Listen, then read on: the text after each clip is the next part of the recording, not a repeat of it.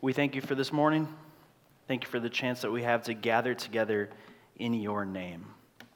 I thank you for these words from Jesus. As the leper came to him, he said, "Lord, if you will, you can make me clean." And Jesus, the Son of God, stretched out his hand and touched him, saying, "I will be clean." Lord, as we gather this morning, certainly many of us feel dirty and unclean, whether because of things that have been done to us or things that we have done. And I pray that we would all hear your voice this morning.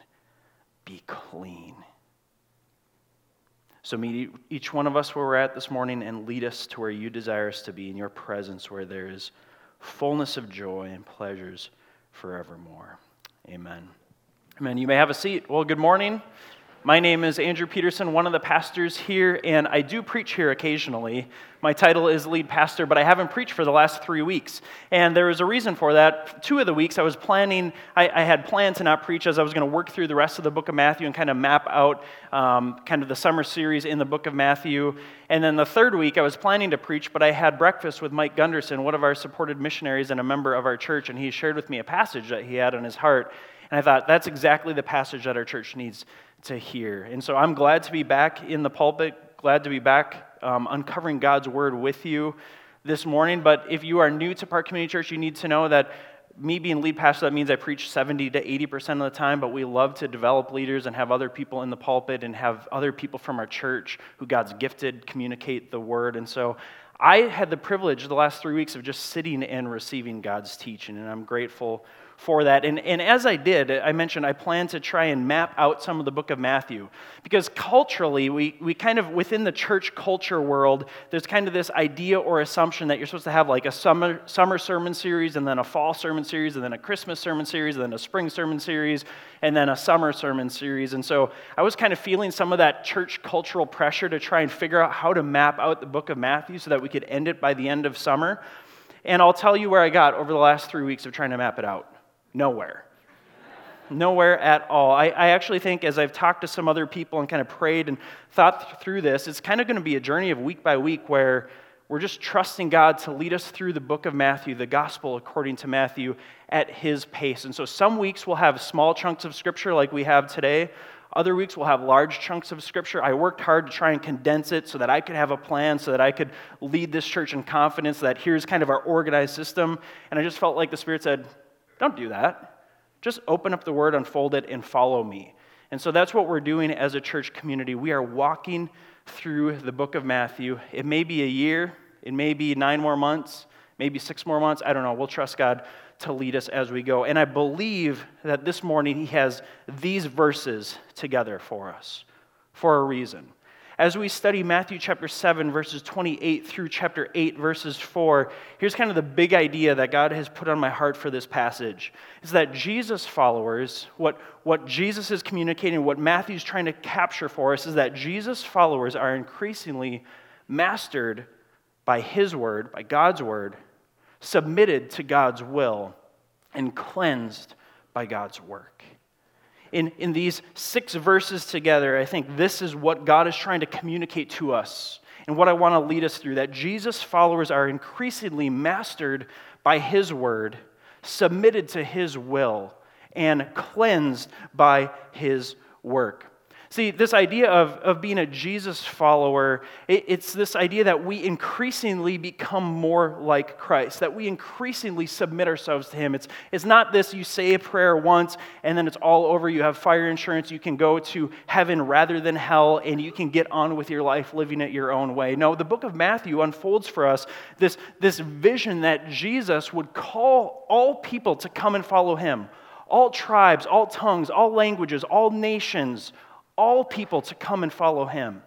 And to follow Him means that you continually submit your life to Him, that you increasingly grow as an apprentice of Jesus.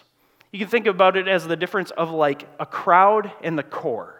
Throughout the book of Matthew, we see experiences of the crowds. They're here in this text that we are looking at today. There's a large crowd of people following Jesus. They're excited about Jesus. They're excited about what Jesus can do for them. But then throughout the book, it kind of whittles down to this core this core. Here's a picture of a Cubs fan in 2014 when they were last place in the division. This guy is a core, committed follower of the Cubs, sitting disappointed in Wrigley Field. Well, just 2 seasons later, after they fired their manager, Rick Renteria, and I'm not a Cubs fan, I'm a baseball fan, so please don't get me wrong. I'm not telling you this information because I follow the Cubs, it's because I follow baseball. They fired their manager, Rick Renteria, and they hired Joe Maddon. 2 seasons later, after a 108-year drought, the Cubs won the World Series. This is the city of Chicago after the Cubs won the World Series. 5 million people showed up for their celebration parade. And you probably noticed that people that you worked with, people that live in your neighborhoods, people that are in your own family, all of a sudden, they were Cubs fans. You're like, what? Where were you back in these days? 2 years ago, where were you in 2014? You were nowhere to be seen. But now that there's some excitement, now that there's momentum, now that there's some winning, now all of a sudden you're waving the flag, you're on the bandwagon. I think this is often how we view Christianity. And the book of Matthew is showing us that there's a difference between the crowd and the core. Matthew is trying to move us into being the committed, the people who, when things aren't going so well. And we all know this. If you've walked with Jesus for any length of time, you know that there's points in your relationship with Jesus where you feel like that. You're all alone. You're disappointed. You're disillusioned. It seems like you're never winning. And the book of Matthew leads us through that and saying that those who are genuinely followers of Jesus will increasingly be mastered by his word, submitted to his will, and cleansed by his work. I love how Eugene Peterson says this in a book titled Long Obedience in the Same Direction, which just says it all. The Christian life, long obedience in the same direction. He says, an aspect of the culture that we live in that I have identified as harmful to Christians is the assumption that anything worthwhile can be acquired at once. We assume that if something can be done at all, it can be done quickly and efficiently. It is not difficult in a world like this to get someone interested in the gospel, but it is terribly difficult to sustain that interest. There's a great market for religious experience in our world, but little enthusiasm for the patient acquisition of virtue, little inclination to sign up for a long apprenticeship to Jesus on the road to holiness. I mean, that's why we gravitate towards events and programs and crowds and excitement. And we see that through the book of Matthew. That there's these crowds who flock to Jesus, and yet he continually whittles it down to this core. I mean, in many churches we think the more the better, right? And so if people are coming, we must be doing something that's working, and so let's keep doing it. Let's acquire more people. Let's acquire more people. And Jesus actually radically whittled the crowd. He said, no, if you're going to be my follower, and he talks about it throughout the book, you have to lay down your life. You have to count the cost. You actually have to give some things up. This is a long obedience in the same direction. You are signing up to become an apprentice of Jesus, to learn what it's like to follow him and to live your life for him. The book of Matthew and the trajectory of Matthew is less about conversion and more about commitment. Matthew, he's not concerned about just getting people to say a prayer and join the kingdom of God. He's concerned about seeing people follow Jesus, lay down their life for Jesus. And so this morning we're going to walk through this passage and see that Jesus followers, some of you are Jesus followers, and you are increasingly learning what it means to be mastered by his word, submitted to his will, and cleansed by his work. This isn't a one and done. You know it's a lifelong process. Some of you are considering Jesus. You're not a follower of Jesus yet. And we would invite you to continue to consider his work. Some of you like the word invitation. Some of you like the word command. I mean, we're all wired differently, right? And so if you're the type of person who wants to hear a drill sergeant saying, God has commanded you, well, then hear him saying that this way. If you're the type of person who likes to hear a loving mentor say, God's inviting you, then hear his voice saying that this morning. Because God speaks to us all individually, all uniquely, all differently, but he longs to get our attention, to invite us into a vibrant life, a life of abundance, following him. And so Matthew's leading us as he reports to us, as he communicates, as he records Jesus' life and teaching and healing. And he is showing us what it looks like to be discipled. The first one here is that disciples of Jesus, followers of Jesus, are increasingly mastered by his word. Look at the end of Matthew chapter 7. So this is Jesus finishing up the Sermon on the Mount. We've been in the Sermon on the Mount for a couple months. It's Matthew chapter 5, 6, and 7, one of the greatest sermons ever spoken and most known, most read, most quoted religious texts in the world. And when Jesus finished these sayings, the Sermon on the Mount, the crowds were astonished at his teaching. For he was teaching them as one who had authority, not as their scribes. So these crowds, all these people following Jesus, they saw that there was some type of unique authority to Jesus' message. He wasn't like one of their scribes or their Pharisees or their Sadducees who were taking the Old Testament tradition and the Old Testament teaching and the Old Testament books and just kind of reiterating them or regurgitating them. Jesus had this authority. He had this way when he spoke that people said it's as though God is speaking, because in fact, God was speaking. The book of Matthew is telling us that Jesus is God in flesh. And so when Jesus taught, he had this unique authority. And the crowds were astonished. And we can find this in religious circles often, right, where people are astonished. Like you go into a certain worship set and something just happens in your spirit and you're like, I'm astonished by my experience. Or you hear somebody so clearly lay out a certain argument or a defense of something and you're astonished at their teaching. That doesn't make you a follower of Jesus, though. Many of these people who were astonished at Jesus' teaching ended up abandoning him. They weren't followers. They were simply part of the crowd who was there. And so we need to understand, and we're going to see as we go through the rest of this text here, that the leper who comes to Jesus, he's starting to differentiate himself. He's starting to move from the crowd into the core, from the crowd into the committed. And I want to start by asking us this morning, church, what voices are you mastered by? We see here in this text that the crowds were astonished by Jesus' teaching. Then as we move into the next section here, we'll see that the leper was mastered by Jesus' voice. He submitted himself to Jesus. He allowed Jesus to be the master, the authoritative voice in his life. What about us? What voices are you mastered by? It is the voice of God through his word, through his community, through his spirit, the authority in your life. And when you have a decision to make, do you run to God's word? Do you run to his people? Do you seek his input? Do you seek his wisdom? Or are you mastered by popular opinion? Are you mastered by the news? Like when you think about the future of the world and the future of America, are you mastered by current events, or do you center yourself back in God's word as your authority? That God has said, yeah, times are going to get worse until the day when I return and there's no more tears, no more suffering, no more pain anymore. For behold, the former things have passed away. I have made all things new. Who do you allow to be the authoritative voice that masters your life? The news, popular opinion, the person who you so desire approval from? And some of you need to release the desire for approval from your parents or your spouse or your friends or your enemies or your coworkers or your neighbors, because you're allowing their voice, their input, their perspective to become your master.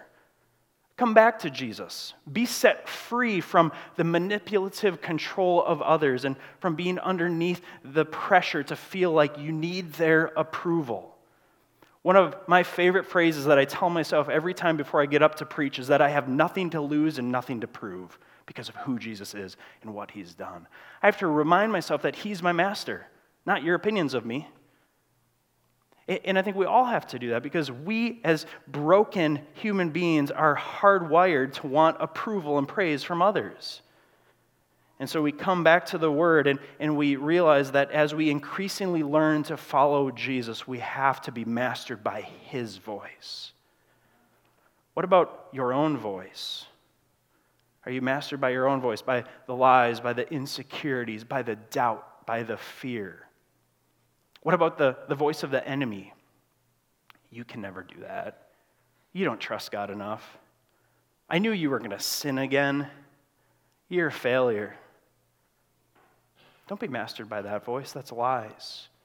Lies being spoken over you by the enemy. If we understand who Jesus is and submit ourselves to his voice, we hear a completely different tone.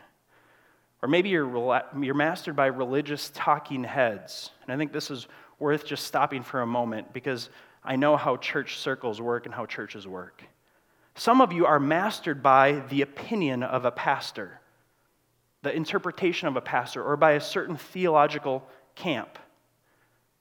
You're kind of boxed in and you're fearful to trust God because you don't know if that's the right interpretation or understanding. And so before you spend time in God's Word and reading and thinking and praying and surrendering yourself to God and saying, I want to hear your voice as my master, you run to check a podcast or a blog or a book or a certain pastor or theologian to say, well, what do they think about this? And that's not bad and wrong. We should do that. I do that often. But do we run to God first and say, God, give me clarity on this issue. Give me clarity where I'm confused. Don't run to the pastor from your theological camp. Run to God. Allow his voice to be your master. Don't get boxed in your theological camp. If God can be contained in your theological box, I would suggest you blow up the box. If God can be contained, what kind of God are you worshiping?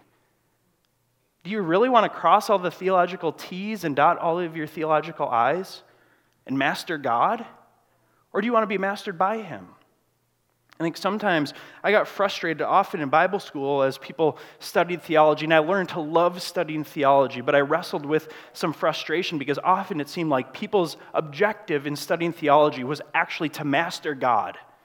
They wanted to figure him out. They wanted to describe every attribute and every theological issue and every disagreement, put him in their box, and then move on. Again, we can't master God.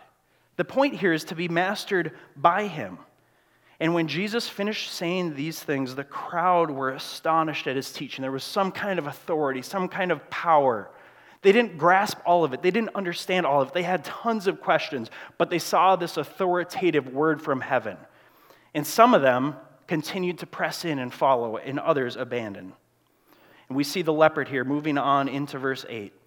When Jesus came down from the mountain, the sermon's done, he's coming down from the mount that the Sermon on the Mount was given on, the crowds followed him. And so they're astonished at his teaching. They continue to follow him. And we see in the leopard here now what begins to make a divide between the crowds and the core. And behold, a leper came to him and knelt before him. There's a sign that Jesus is becoming this guy's master. He knelt before him, a sign of reverence, a sign of respect, a sign of humility. He didn't waltz into Jesus' presence. He knelt before him. And there's a lot going on here with what must be going on in a leper's mind and heart. We'll talk about that in a few minutes. But just notice this. He moves from mastery to submission. So Jesus' words had authority, and some of the crowds just in the moment, they felt the emotion of that authority, but it didn't sit with them in a weighty way, where they would respond in humility. But the leper responded in humility. He submitted to God's will. Verse 2, and behold, a leper came to him and knelt before him. Again, kneeling, a sign of submission and a sign that he's been mastered. And he says, Lord. That title means master. So he's being mastered by the words that Jesus speaks. He's also submitting to Jesus' will, to God's will displayed and lived out through Jesus. Lord, if you will, you can make me clean. Is that how you pray? Do you come into the presence of God saying, if you will? Or do you walk in assuming that your will is God's will, that what you want is what God wants? That as you see the situation, as dire as it may be, that of course God's will is to pluck me out of this situation. Would he really want me to suffer through that? Would he really want me to wait? Would he really be silent when I'm begging to hear his voice? But Jesus' followers increasingly learn to be mastered by his word and to submit to his will, to bow a knee in humble reverence, and to say in our prayer life, God, your will be done. And this is what Jesus had taught in the Sermon on the Mount. Matthew chapter 6, verse 10, Jesus teaches his followers how to pray, and this leper is applying Jesus' teaching. Jesus taught them how to pray in Matthew 6, verse 10. Look at it with me. Our Father in heaven, hallowed be your name. Your kingdom come. Your will be done on earth as it is in heaven. And here is this leper who heard that teaching, applying Jesus' teaching. He had been mastered by the words that Jesus taught, and now he is submitting himself to Jesus' will. Lord, if you will,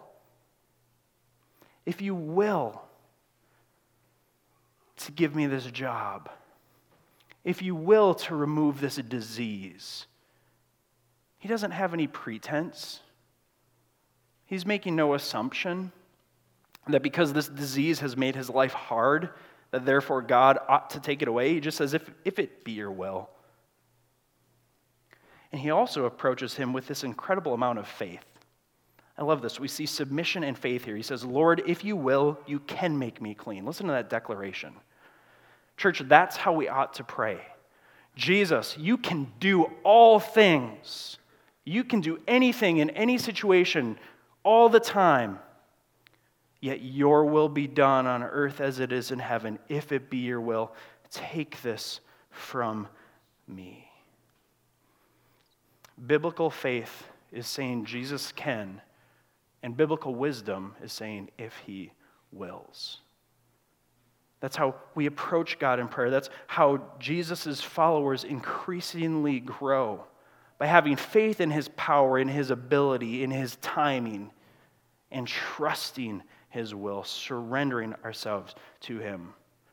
So church, do you believe that Jesus can?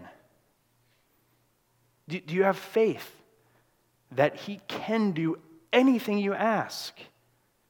Garth preached about this a couple weeks ago in Matthew chapter 7. In the Sermon on the Mount, Jesus is reminding us that he is a good father who loves to give his children good gifts in Matthew chapter 7, verses 7 through 11. Ask and it will be given to you. Knock and it will be open to you. For everyone who asks receives and everyone who seeks finds. But remember, that's couched in Jesus' teaching about if God wills, praying that his will be done.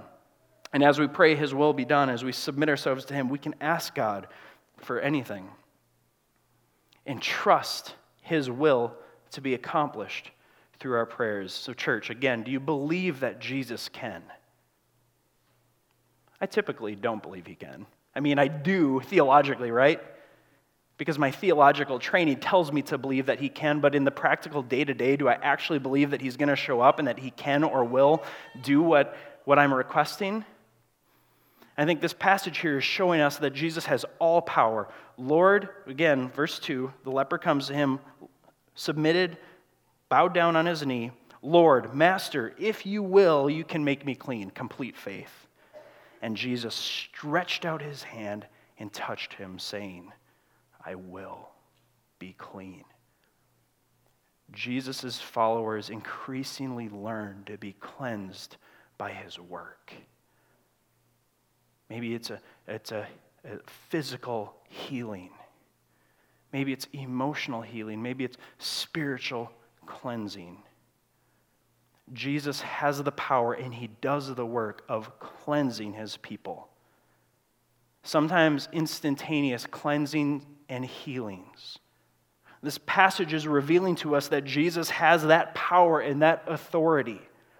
They notice as he comes down the mountain at the end of verse 7 that his teaching has authority. And now in the coming chapters, we're going to see that his work has authority. That he has authority to cast out disease. That he has authority to command the winds and the waves. That he has authority over all created things.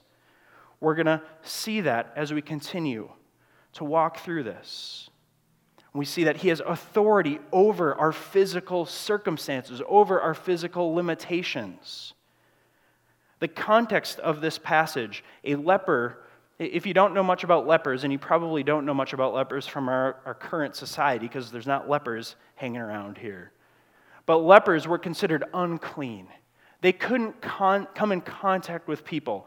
If you want a fascinating read this afternoon and a confusing read, go read Leviticus 13 and 14. It talks all about how the community of faith was to handle lepers. They're considered unclean. They can't be in contact with other people. They're shunned from society and cut off from community. So this guy walking into Jesus' presence is demonstrating quite a bold faith. He's demonstrating a lot of faith. And can you imagine just Can you imagine the emotional, the physical, the spiritual toil that you would be under if you were cut off from society and not allowed to participate in any community? Isolated, alone. And in fact, when you walk down the street, you have to be on the other side of the street and everyone shouts out, "Unclean, unclean." A leper is announced as unclean. Keep your distance. Stay away from this person. This is the life that this man is coming to Jesus living. Can you imagine how dirty and useless and unwanted he felt? Some of you, if you search your own heart and quiet down and slow yourself down, you'll start to realize that you actually deep down feel dirty, useless, unwanted, unacceptable. Maybe because of something that's been done to you. You've been abused verbally, physically, spiritually, sexually. Maybe because of something you've done. You have this sin pattern that you continue to play out, and you feel dirty, disgusting, incapable, cut off. That was this man, the leper. He walks into Jesus' presence, submits. "Lord, if you will, you can make me clean. You can take away all the baggage, all the physical." And can you imagine, for him to even say, "if you will," that is a bold demonstration of submission. How could God's will not be to take that away? Because God desires community, God desires relationship, and this man is cut off because of his sin. But he still submits himself, not assuming that he knows God's will. He submits himself to God's will and says, "if you will." And what was God's will? It was to cleanse him. Jesus reaches out and he touches him. This makes Jesus unclean according to the Old Testament ceremonial law. Anyone who comes in contact with a leper is now considered unclean, and they have to be shut off and shunned from society and community.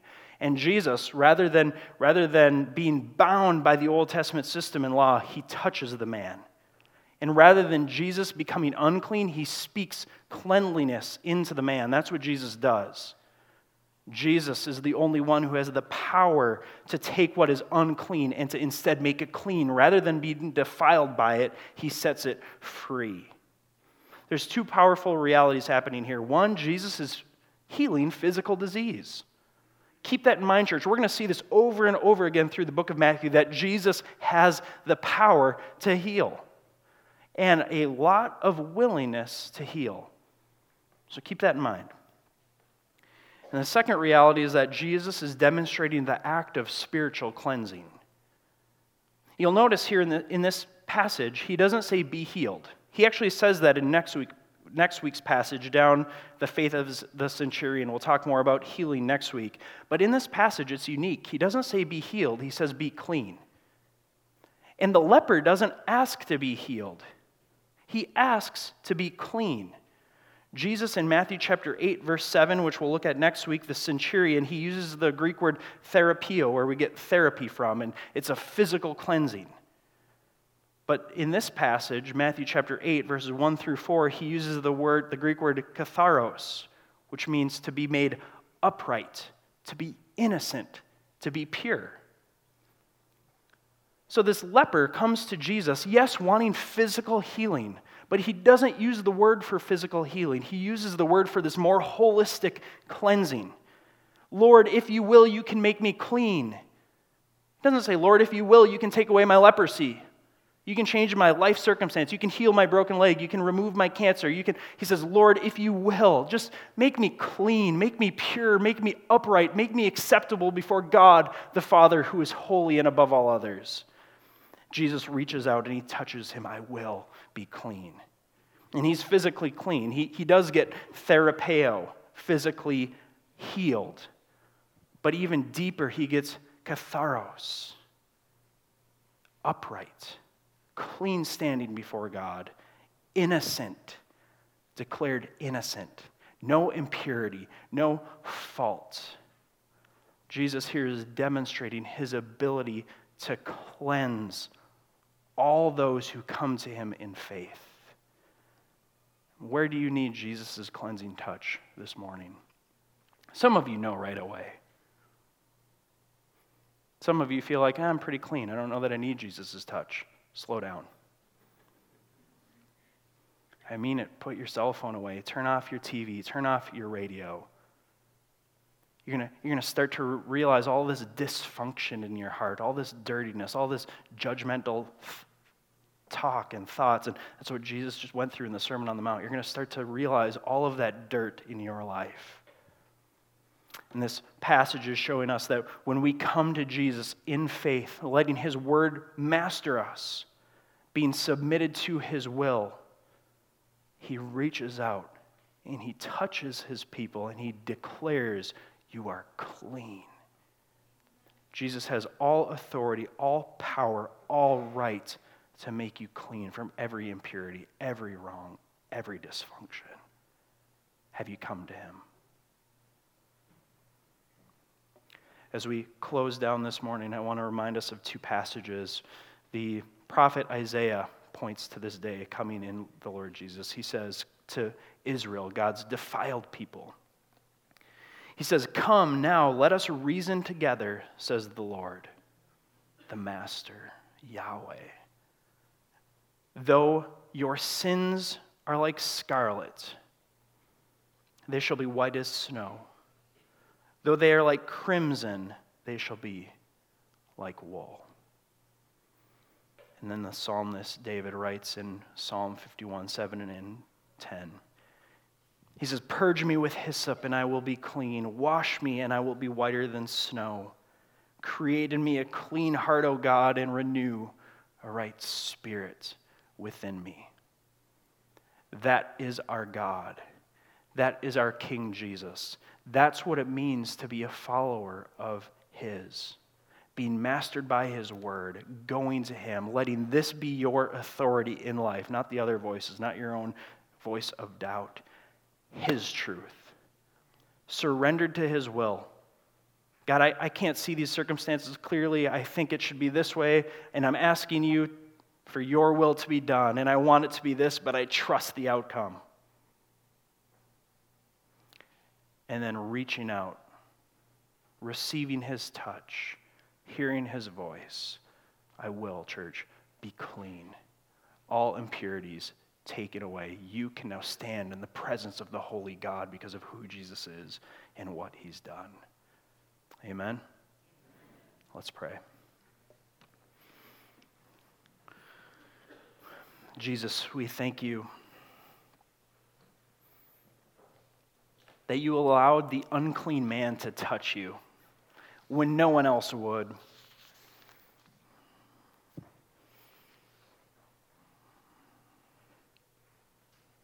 And nothing has changed. You allow us, defiled, dirty, broken, unclean sinners, to be touched and cleansed by you. Lord, I pray that we would feel your freedom this morning. I pray that we would feel your pleasure. I pray that we would feel your approval. I pray that we would feel your purity being imparted to us. I pray that we would feel the words that Jesus spoke over the leper, I will be clean. And so now as we respond, Lord, in song and communion, I pray that we would feel the cleansing, purifying work of Jesus on the cross. And that we would hear the approval of God our Father. You are clean, you are righteous, you are blameless, you are without spot, you are chosen, you are my people. and may we worship you in light of that. In your name we pray. Amen.